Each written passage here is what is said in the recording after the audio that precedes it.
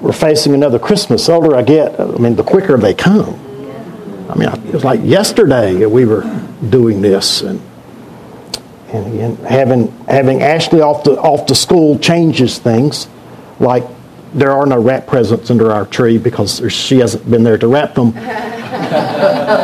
Yes, she even wraps her own. We have to put them in cellophane so that she doesn't know what she's doing. But I don't know what we would do without Amazon and picking it up at Walmart. Melody doesn't go to the store anymore. She said, if I could figure out how somebody to cook it and eat it for me, then we'd be set. But yeah, we live in an unusual day, don't we? When we convenience and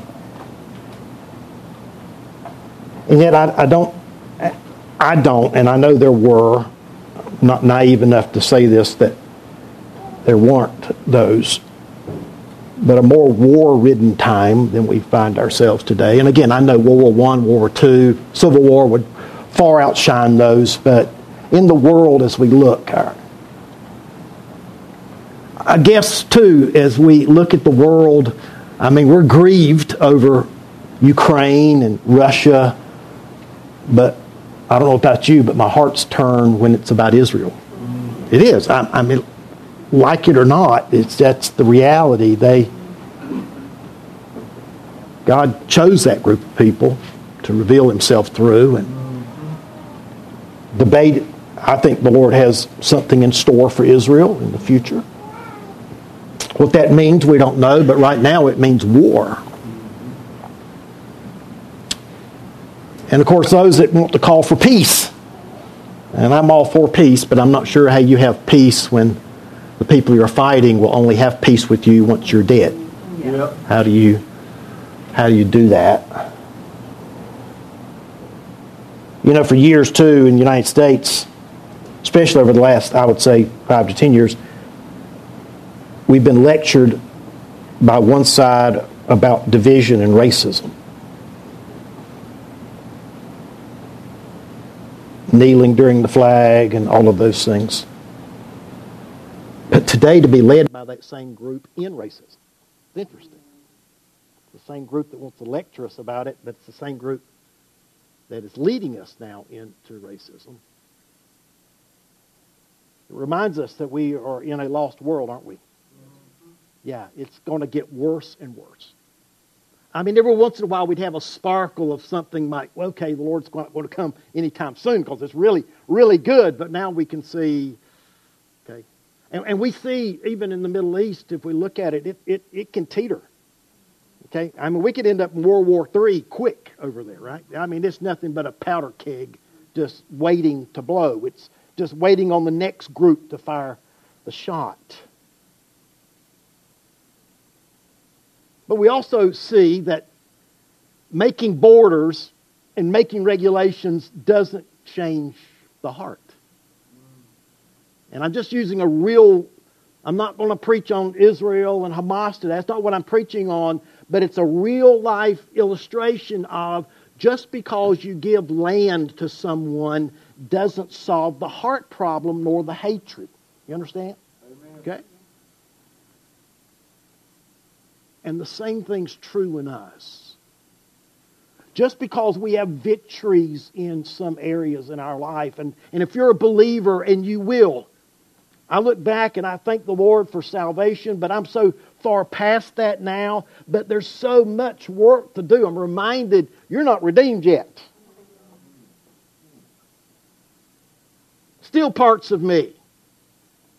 I had a flash up this morning. The preacher doesn't preach at you, that I don't use myself as an illustration, but our insurance company decided to give us, and everybody, the thought was good, a thing that goes underneath the sinks to let you know when there's a water leak. Well, that's good. That's a good idea. The problem was it went off 2 weeks ago when I was 20 minutes from home. Daryl had leg surgery. Alan's on the other side of town, and it's blowing up. And you got a major water leak. Nothing. I'd come in here, nothing, not a drop. They call. They call.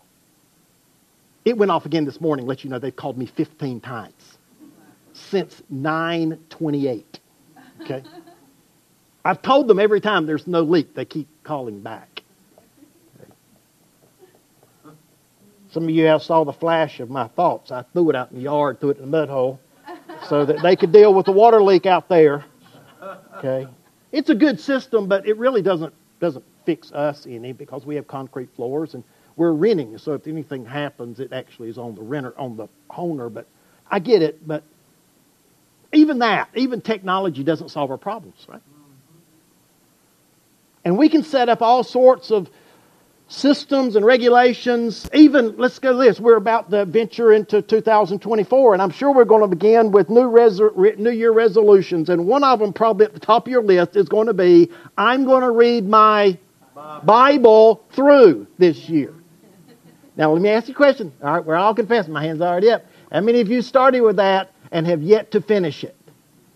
One. Come on. There's more people in here than that. Here we go. Okay, we all start. Yeah, we all start till you get to Leviticus, right? No, I'm Are you done? almost through. Hallelujah. See there? He gets the prize. Okay? You get there first. All right? But don't we do that, though? And we get... Here's the other thing that happens, though. We get those reading lists.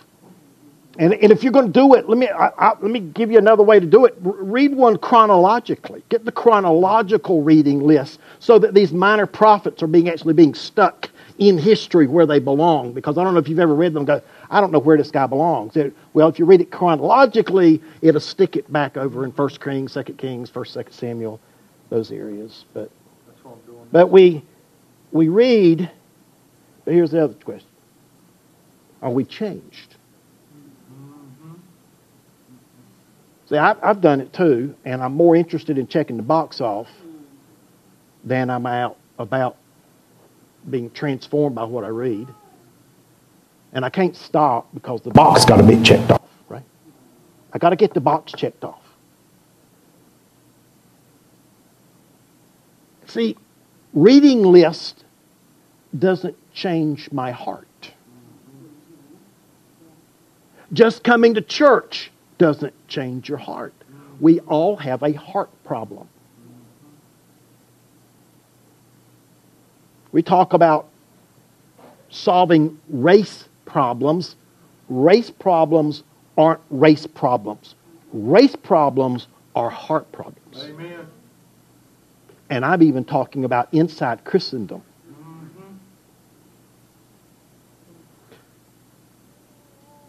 I remember talking to my dad. My dad was born in 1918, fought in World War II, had first cousins give their lives in World War II. And any time we talked about the Japanese, my dad would stop talking.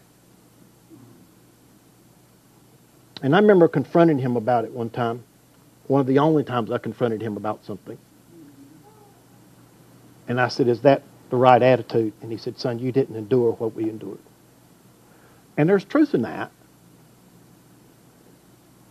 But the next day, he was teaching in Colossians. And he ran across our text. And he came to me and said, you know what, you're right. I need to bury this thing. I need to bury it because it is a heart issue. We've been looking in Colossians, and Paul is reminding us back up in chapter 2, verse 16, it's not about festivals, it's not about new moons, it's not about Sabbaths even.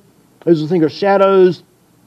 And then he talks about let no one disqualify you by insisting on asceticism or the worship of angels. And then he says this in verse 23, these indeed are appearance of wisdom in promoting self-made religion and asceticism and severity of the body, but they have no value in stopping the indulgence of the flesh. See, Paul is already reminding us already, this is a flesh problem. We have a part of us that's been renewed. Our inner man, we got a new inner man, but it's incarcerated in this flesh. If we're not careful, we end up describing that, and I did it too. It's easy to do, but we're not half redeemed on the inside. We have a new heart, but we won't get the new flesh till later. Okay, we're still incarcerated in this old flesh, this old part of me, this old self that Paul calls it in verse 9 of chapter 3. This old self, this old man that has its own passions and desires. These things that he mentioned in chapter 2 have no way of stopping that. Well, what should be our reaction? So follow along with me, beginning in verse 1. If then you have been raised with Christ, you're a believer, you're a Christian, then seek things that are above where Christ is seated at the right hand of the Father. Seek, to continual action, to seek and keep on seeking, to search for, to desire, to strive after, to seek for the purpose of to find. Seek things above. Do you want to go home to be with the Lord? Yeah. Older I get, the more I'm looking forward to that day, when that day comes, or His coming. I'll take either one. Okay. But I want to use this time in my life to seek things above, to seek the Lord, to seek His presence, to seek His glory. Then it says, verse 2, to set your mind on things above and not on things of the earth. To think, to have an inner disposition, to set and keep on setting my mind on things above. Now, as I mentioned this several weeks ago, that sounds like cloud talk. It's like, don't worry. Okay? What are you doing? I'm trying not to worry. What are you doing? I'm worrying about not worrying. That's what we do, okay? He's going to describe for us, what does this mean? What does it mean to seek things above? What does it mean to set my mind on things above? Verse 3, for you have died and your life is hidden with Christ in God. Remember your position in Christ. You're in Him. When Christ is your life will appear, then you will appear with Him in glory. You'll be arraigned in all of that glory when He comes. But now, right now, put to death, or your verse may say, mortify, therefore, what is earthly in you. Sexual immorality, impurity, passions, evil desires, covetousness, which is idolatry. On account of these, the wrath of God is coming. In these you once walked, and when you were living in them. But now you must put them all away. Anger and wrath and malice and slander and obscene talk from your mouth. Do not lie to one another, seeing that you have been put off the old self, here it is, with its practices, and have put on the new self, the new man, which is being renewed in the knowledge after the image of its Creator. Here, there is not Greek or Jew, circumcised or uncircumcised, barbarian, Scythian, slave, free, but Christ is all and in all. Put on then as God's chosen ones, holy and beloved, compassionate hearts, kindness, humility, meekness, and patience, bearing with one another, and if one has complained against another, forgiving each other. As the Lord has forgiven you, so you also must forgive. And above all, put on love, which binds everything together in perfect harmony. And let the peace of Christ rule in your hearts, to which you are indeed called in one body. And be thankful. Let the word of Christ dwell in you richly, teaching and admonishing one another in all wisdom, singing psalms and hymns and spiritual songs with thankfulness in your hearts to God. And whatever you do in word or in deed, do everything in the name of the Lord Jesus, giving thanks to God the Father through Him. Lord, we ask your blessings now upon your word. In Christ's name, amen. We've been talking about put to death. Back to verse 5. Put to death. Make as dead. To render weak, impotent. To view as a corpse. To mortify. Consider as dead, one says. We're to make a resolution to put sin to death, bring the flesh under subjection to the Spirit-filled new disposition. And I'll talk about that more in a minute. He gives us 3 imperatives now that follow that we've looked at, that requires action and attitude. Put away sexual immorality. I'm going to take these one at a time. That's pornography. That's selling of our bodies. That's to prostrate ourselves. It's the kind of sexual sin that is unlawful. Or, to put it this way, any type of sexual activity outside of marriage between a man and a woman. We looked at Acts chapter 15 and Acts 21, 1 Corinthians 5, Galatians 5, 1 Thessalonians 4. We're to abstain, to control the flesh, cast far away sexual that sexual tendency outside of our bodies and to be inside the bond of marriage.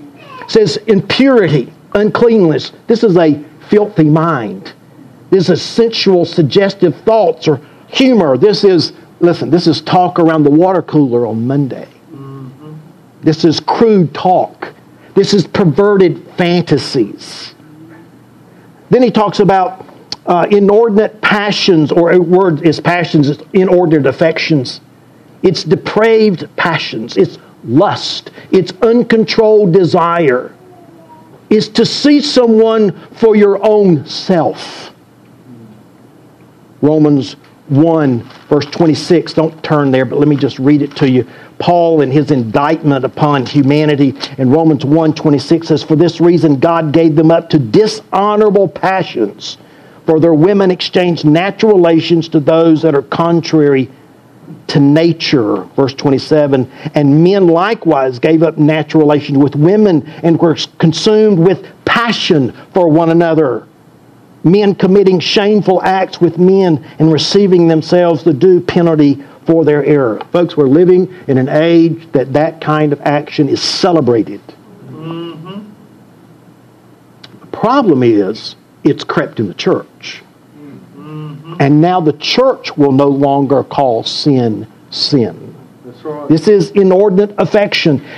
Fourthly, evil desires, wicked desires, motivated by sin's nature, the execution of evil ends. He also says then covetousness.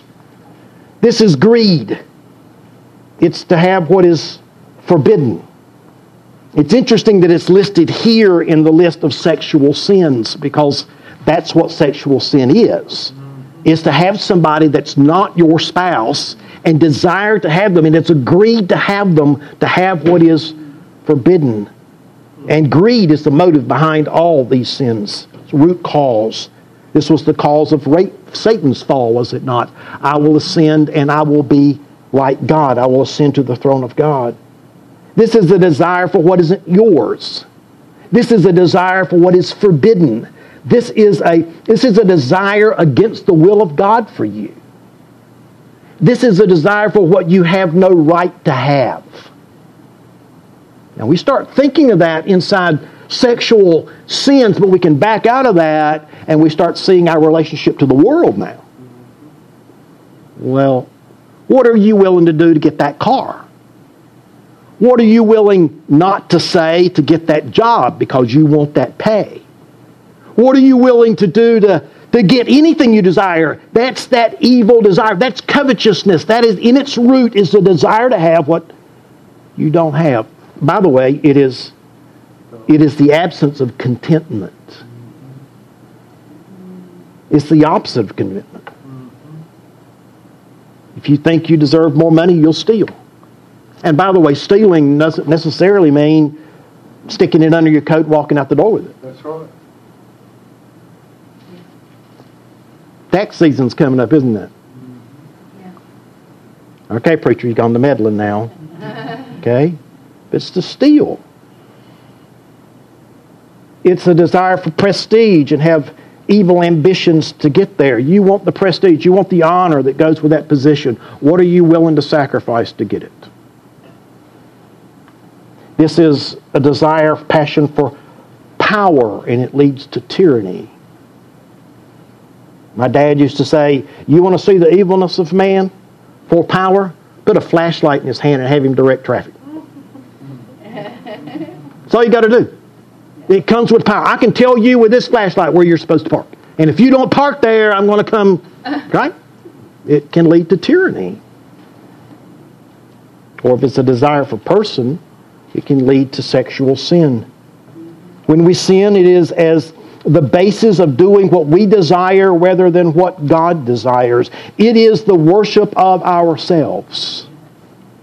And he calls it here in this covetousness, which is idolatry. It is putting some other God in the place of the one true God. The opposite and the antidote to covetousness is contentment, to be happy with what God has given you. Well, we know what do we have that we did not receive from where? From God. We received it from God. Is it enough?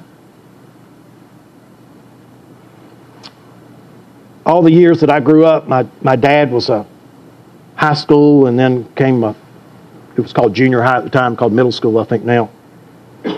We lived in the principal's home.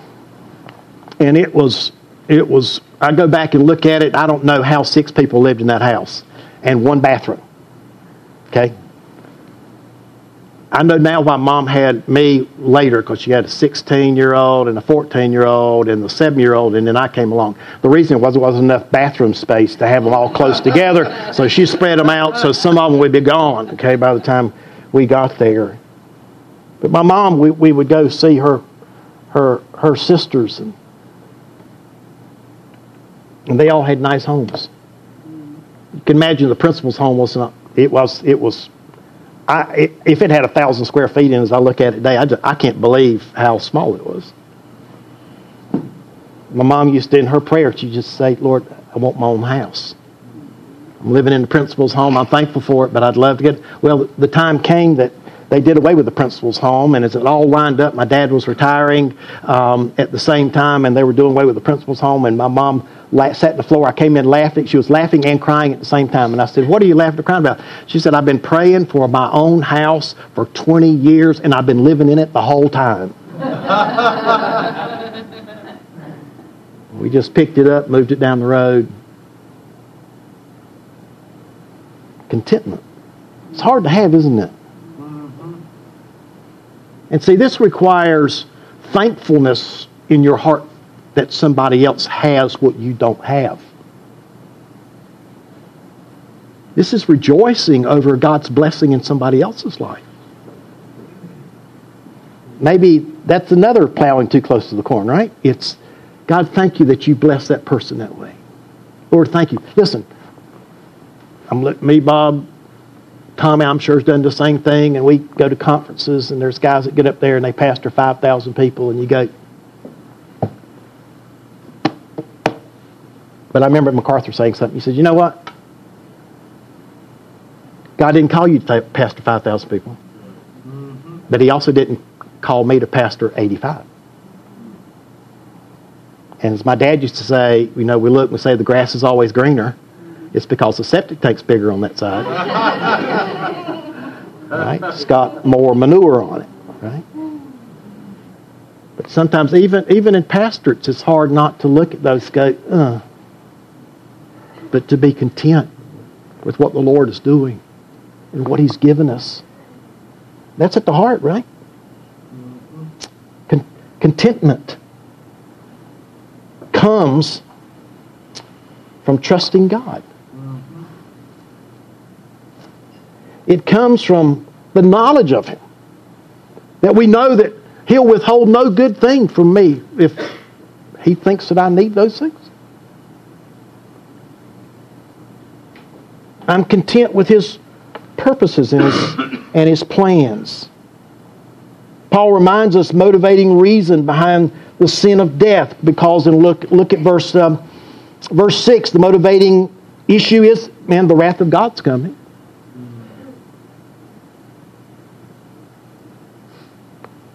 God still hates sin. His settled anger, His fixed hatred for sin, that which is controlled, that which is passionate, one day the Lord is going to unleash His wrath.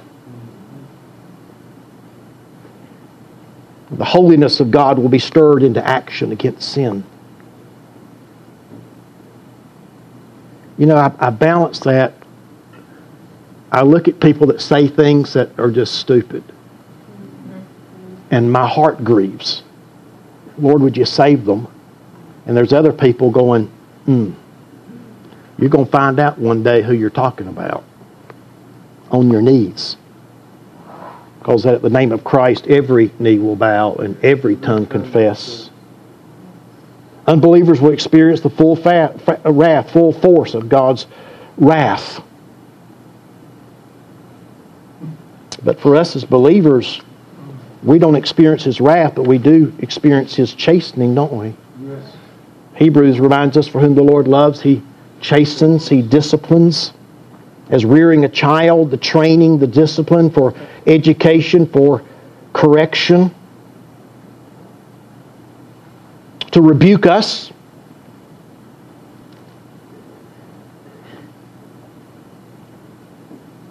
But we are in a real battle. Turn with me. These verses came to my mind this week as I was preparing. Look back at Romans 7. I asked Bob to read Romans 6. I want to go to Romans 7 this morning. Romans 7. To remind us that we are at two wars.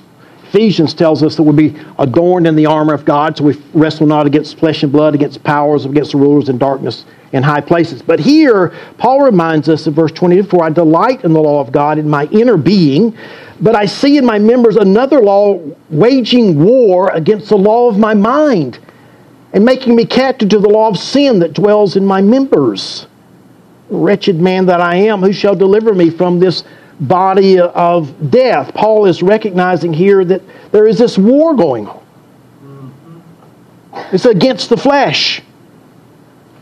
Turn over to 1 Corinthians chapter 9. Another one for me. 1 Corinthians chapter 9. Paul reminds us here.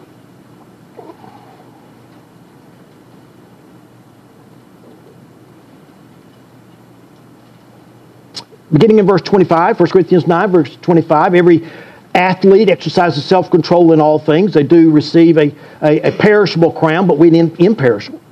For I do not run aimlessly. I do not box as one that beateth the air, but I discipline my body and keep it under control, lest after preaching to others, I myself might be disqualified. Your version, the old King James, I remember memorizing, was we buffet our body. We made joke of it, to buffet.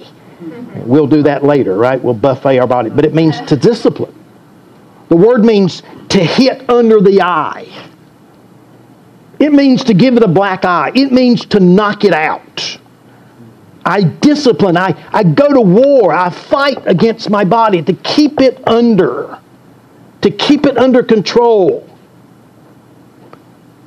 My inner man, the part of me that's been converted, that part of me that is new, that's the one that's in control, not my flesh. My flesh doesn't rule me. I rule over my flesh, but man, there's a war sometimes, isn't there?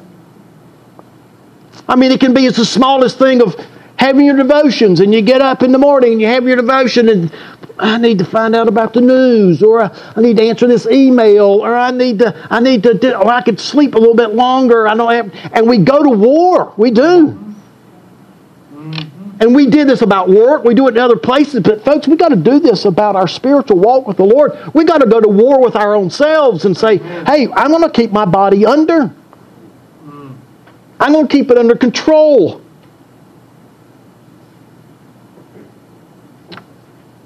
MacArthur said, most people, including many Christians, are instead slaves to their own bodies. Their bodies tell their minds what to do. Their bodies decide when to eat, what to eat, how much to eat, when to sleep and get up, and so on. The athlete cannot allow that. He follows the training rules, not his body. He runs when he'd rather be resting. He eats a balanced meal when he'd rather have chocolate sundae. He goes to bed when he'd rather stay up. He gets up early to train when he would rather stay in bed. An athlete leads his body. He does not follow it. It is a slave, not the other way around. Paul trained rigorously, lest possibly after I preach to others, I myself should be disqualified. A contestant who failed to meet the training requirements was disqualified. He could not even run, much less win. Paul did not want to spend his life preaching the requirements to others and then disqualify for not meeting the requirements himself. Many believers start their Christian life with enthusiasm and devotion. Remember that? Remember, I mentioned last week, I got my first Bible. I remember I could smell it. I could still smell it. And boy, I wanted to read it, but it wasn't long until I was fighting the flesh about reading that thing. Yeah. We begin our Christian life with enthusiasm and devotion, but The training carefully for a while will soon tire of the effort and begin to break training. We must, back to our text, we must put it to death. We must put it away. Look at verse 8, Colossians 3. And now you must put them all away. Put them to death in verse 5. These are the outward manifestations of our flesh. Now we have the inward attitudes that we're going to have to deal with. You must put them all away. Anger, wrath, malice, slander, obscene talk with your mouth. Do not lie to one another, seeing that you've put off the old self with its practices and have put on the new self, which is being renewed in the knowledge after the image of its Creator. Put them away. Put them aside. I don't know that women do this, but guys, you get a pair of pants or a pair of blue jeans that after 10 years you finally got them broke in, okay? And they got holes everywhere. They're thin. Okay, I'm got some heads nodding, and the wives are rolling their eyes going, yeah, okay. All right.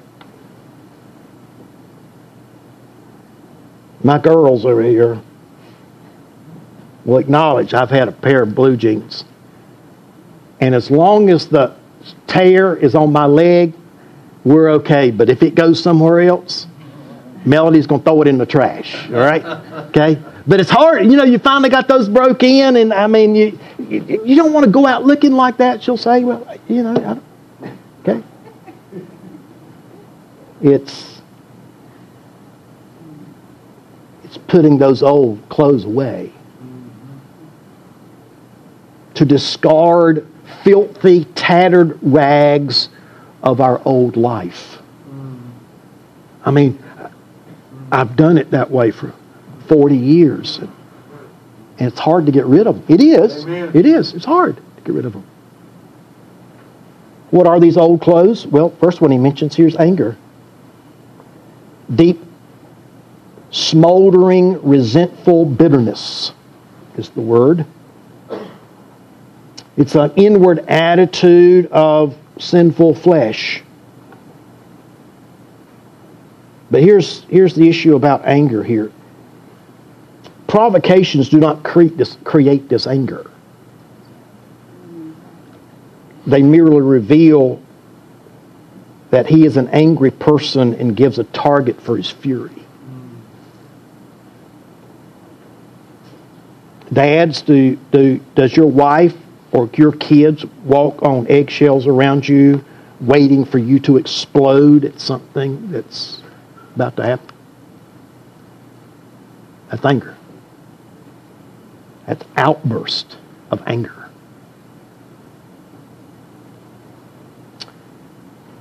Ephesians chapter 4, verse 31. Paul, writing here to the church at Ephesus, reminds them, let all bitterness and wrath and anger and clamor and slander be put away from you, along with malice. Be kind to one another, tenderhearted, forgiving one another as God and Christ has forgiven you. It's slow to anger. Or in James chapter 1, I'll read this one to you, verses 19 and 20. Know this, my beloved, let every person be quick to hear, slow to speak, slow to anger, for the anger of man does not produce the righteousness of God. You're not representing Him when you do that. You're representing your own self.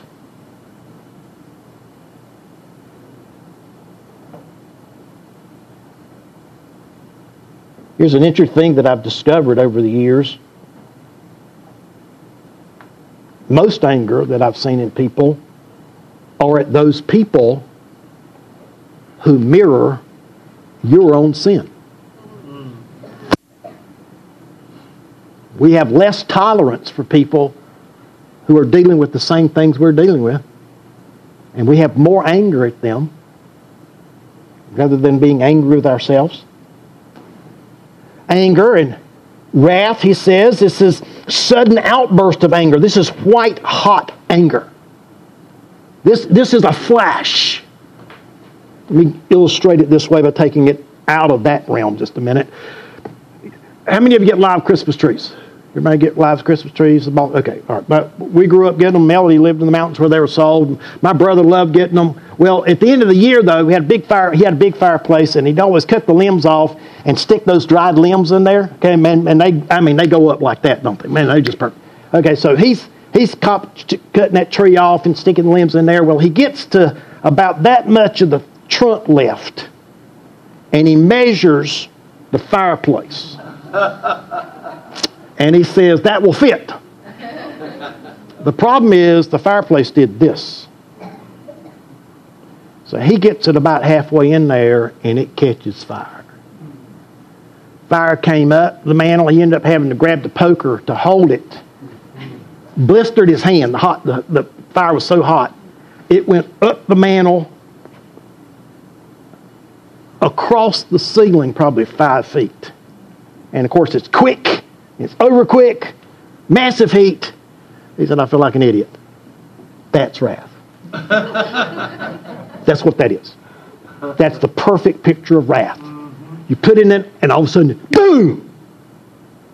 You're exploded. No getting there. No, not a little anger, not a little dissatisfaction. It is boom! It's a sudden burst of anger and wrath. Carson calls it anger, speaking of a settled attitude, while wrath is the passionate outburst, Carson says. You could put it this way too. Anger is on the inside. Wrath is the response of that on the outside. Next he mentions malice. Malice, moral evil. A nature which is bent on doing harm to others. And it would seem to be that he's harmed by evil speech here, or nasty or hasty speech. You turn to Ephesians 4:31, he uses it there. Also 1 Peter chapter 2, verse 1. It is a moral evil attacking to harm of others. You mean them malice. You do them harm. And we do that with our words, don't we? If we're not careful, especially as parents. And we'll speak harsh, and we know we're speaking harsh, and our kids melt, and you did not accomplish what you just wanted to do. You just destroyed your testimony instead of ministering grace, because we're going to talk about that in a minute. Next, he mentions slander. It means blasphemy. We're to treat people with dignity because they are made in God's image. This includes insults or disparaging remarks devoted and directed towards people. James chapter 3 and verse 10, James records this, for the same mouth will bring comes blessings and cursings. My brothers, these things ought not to be so.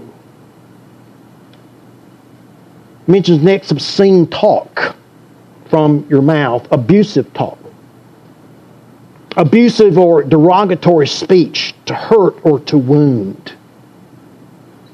I remember Carrie Hardy and Pam Hardy were here. Carrie was speaking, and he told his wife something and how he needed to be corrected about something, and he said, if you can finish my sentence with, you stupid idiot, then I said it wrong. And it wasn't long, something happened with the car, and he said, you should have known that. And she said, you stupid idiot.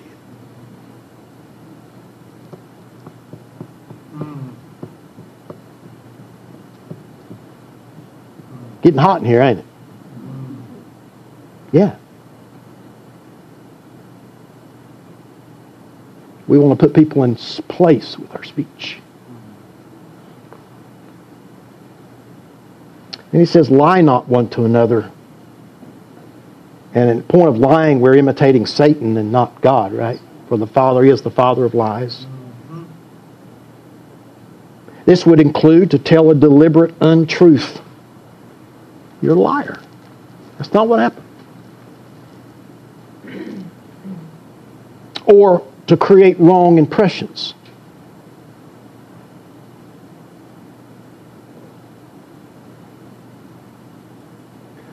My niece once removed was driving our car, and she had a wreck with it. And the person that still debating who hit who, person drove off. That doesn't look good, right? They didn't come back for 30 minutes. I got a feeling the person who came back was not the person who was driving. But I was talking to her dad, and what the person did is they're pulling up the on-ramp, and they pulled over to the side. So she figured they were going off the road, stopped. So she went on around them. They came right back out, went right down the side of the car. What she didn't say to me was, there was no shoulder to that road. There was 2 guardrails. So the guy pulling over couldn't have gone over far. What I'm saying is, we have the ability, listen, we have the ability to tell things that give people the wrong impression. She wasn't trying to lie to me. That wasn't it. And she was being truthful about it, but it's interesting how we tell things. Rather than saying, you know what, I thought he was pulling over to the side, but he wasn't. He came back out and hit me. But listen, we give the wrong impression sometimes, and we mean to do it because we don't want to be as guilty as we are. It means to reveal a partial truth. My husband, he never emptied the trash. Never. Never. 100% term, never. Well, no, that's a lie. What is it meant to do? To make him look worse. My wife never tells me she loves me. Never? You've been married for 40 years, she's never said that to you? Well, no, it's not, that's a lie. But we tell it to make ourselves look good, don't we? We know how to turn.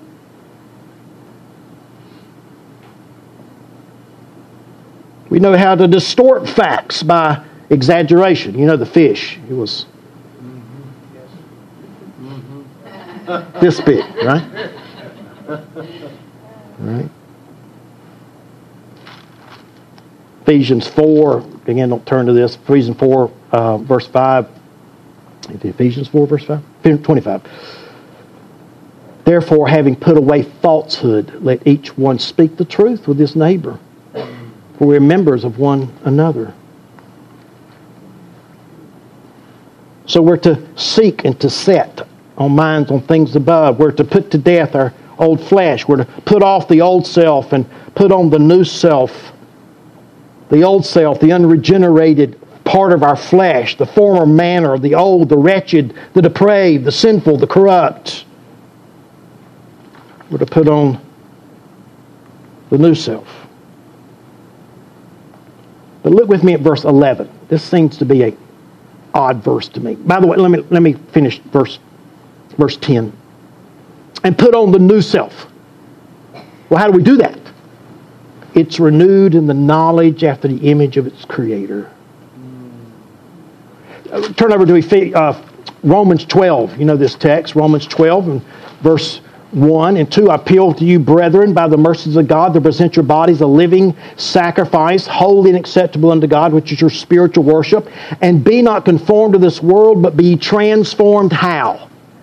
By the renewing of your mind, that you may test, that you may discern what is the will, and what is the good and acceptable and perfect will of God. That is how we put off the old self.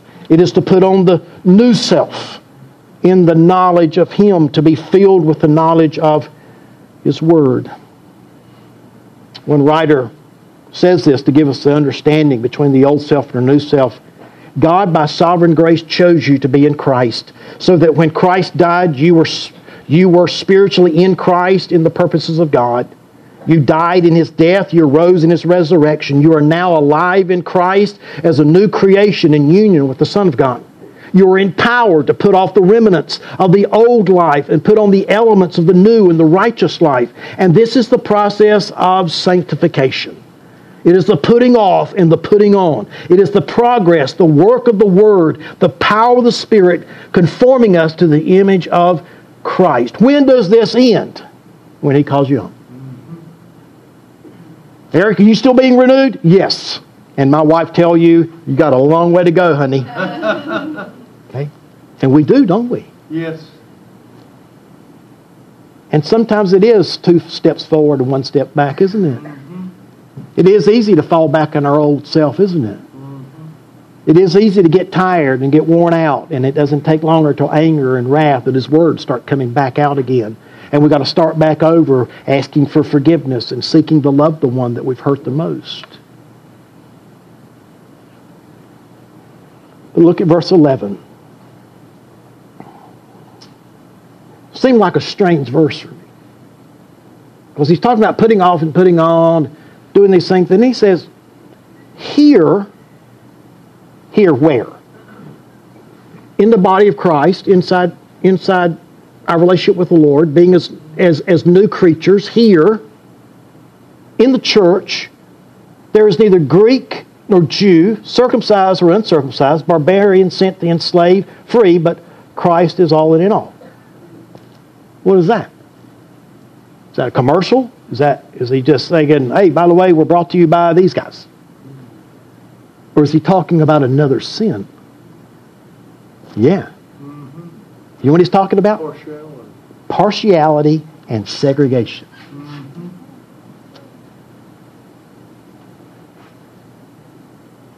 What a world we live in, one writer says.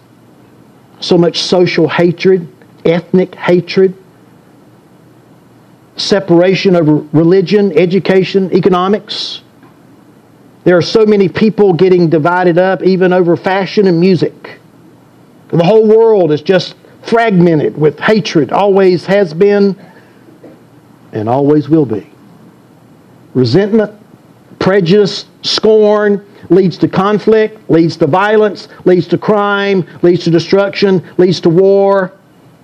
It's everywhere and it's going on all the time. We can't settle this world down and make them get along. Can we? No. No. But here, we're in Christ. Amen. And Christ is in them. This writer says, I don't care what your ethnic background is, what your social story is. Doesn't matter to the Lord. Doesn't matter to me. It doesn't matter to us what your economics are, what your education is. It doesn't matter what crimes you have committed in the past. It doesn't matter because you're new in Christ, right? This is God's family. And those distinctions do not exist. To artificially create them as an unsanctified act of attacking the work of Christ in the church. And we look at this group, and I would challenge you, I'm not going to go through all these today, but you ought to look up who the barbarians and the Scythians were. There were a reason they didn't like them. So it reminds me of Jonah. Remember? Jonah needs you to go up to Nineveh. No. Nah. Not happening. Why not? Those are wicked people. They cut the bellies of babies open, of mothers open, and take their babies out. They take the heads of the conquerors and put them on poles outside the front gate of the city. I'm not going. You are. You are going. These were dividing lines, even for the church. And Paul is saying, not here. Not here. Christ is all and in all. Yes. We better not care what the color of a man's skin is, or his ethnic background, or his economic standing, or his social. We need to be concerned that they are in Christ. And if they're in Christ, they are our brothers and sisters in Christ. That's right.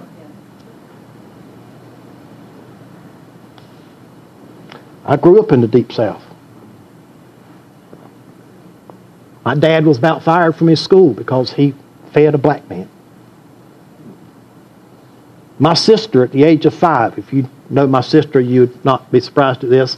She sashayed in the soda shop there, and it had a sign, whites only, and she walked in. We had a black lady that kept us, and Mom was teaching.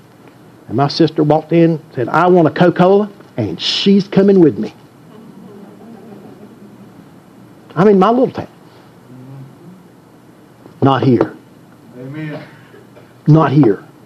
That's right. God does away with all of that. Yes. Now, our brothers and sisters in Christ, it makes no difference. There's a change that happens. And then he says this, put on then. If we're not supposed to act that way, put on then as chosen ones, holy and beloved, compassionate hearts. Towards who? Towards verse 11. Our brothers and sisters, we're supposed to have compassion, kindness, humility, meekness, patience, bearing one another. If anyone has a complaint against another, forgiving each other as the Lord has forgiven you, so you must also forgive. And above all, put on love, which binds everything together. How's that going to happen? I mean, you look at that list, we stop there, we look at, how is that going to happen? I know the heart of man. I know the prejudice that's in man. I know that you're not going to magically wipe that off of 50 years of prejudice against some color or some race or something. You're not going to imagine, how's that going to go away? It will go away when the peace of God rules in their hearts. To indeed which you are called in one body, and be thankful. It will happen when the Word of Christ resides in you richly. The word means to take up home in. Is the Word of God a visitor in your heart? Or is it a welcome member of your heart? It dwells in me, resides in me, and it's always teaching and admonishing me and one another in all wisdom, singing psalms and hymns and spiritual songs with thankfulness in our hearts to God, and that whatever we do in word or in deed, we do all in the name of the Lord, giving thanks to God the Father through Him. That's the change. That's the change. The Word of God is the fuel that is the food that fuels the growth of the new self. Yes.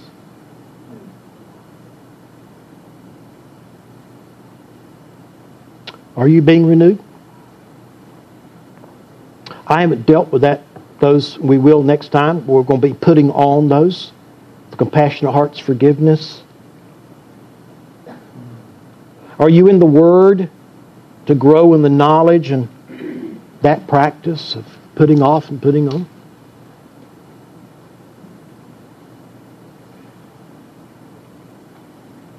The secret to killing and the putting off and the putting on is found in verses 12 through 17. Is to put on then love. Is to put on the peace of Christ. Let the peace of Christ rule and the Word of God, Christ dwell, and the glory of Christ reign in our hearts.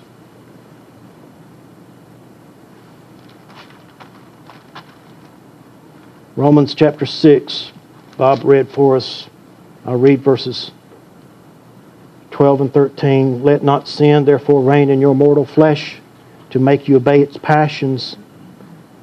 Do not present your members to sin as members of unrighteousness, but present yourselves to God as those who have been brought from death to life, and your members to God as instruments of righteousness. For sin will have no dominion over you, since you have now under law, but under grace. You've been set free.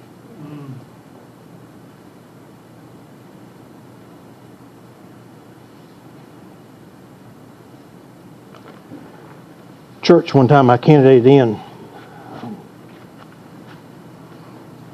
asked me,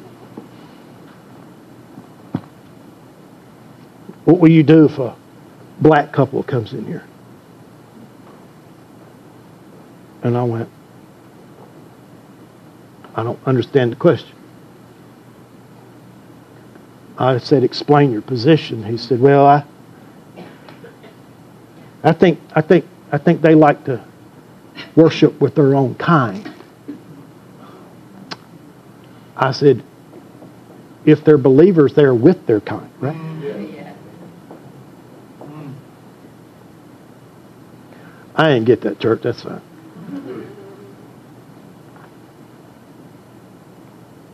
But I heard years later from that man's son who was on the board. He said, Dad's problem was he was lost. Yeah.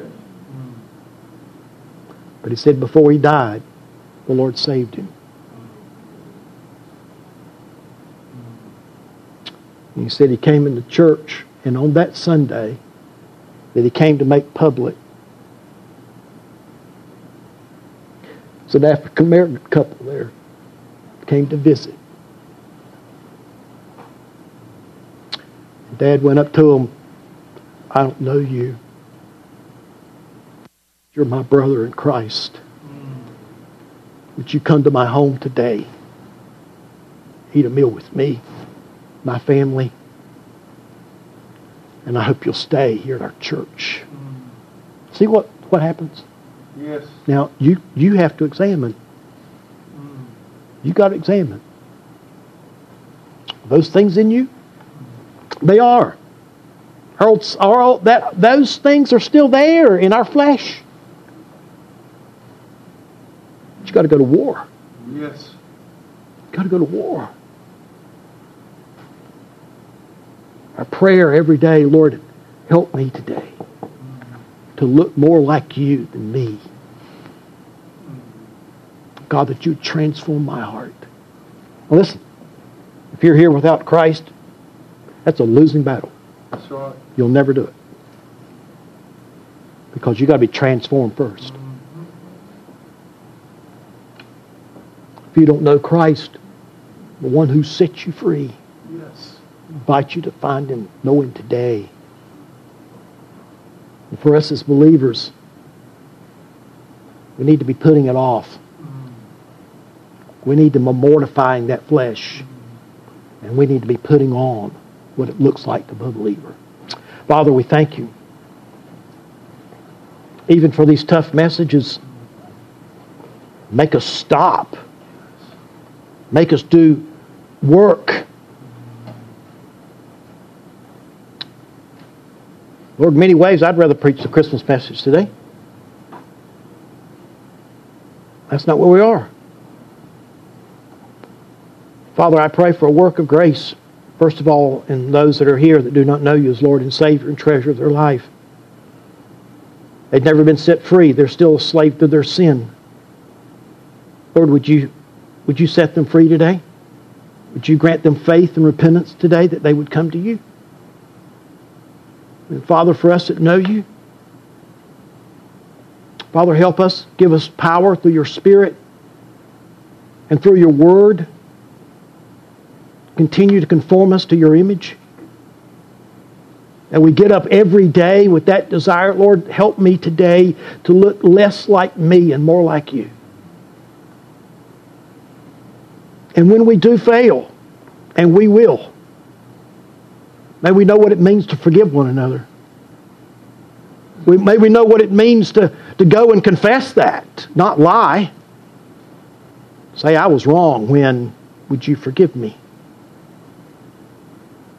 What a joy it is to forgive. Have relationships restored. So, Father, in this season, Lord, I hope you remind us of we're all in Christ. And Christ is in us. So that whether we eat or drink or whatsoever we do all to the glory of God. We do it all to the praise and honor of your grace. In Jesus' name, amen.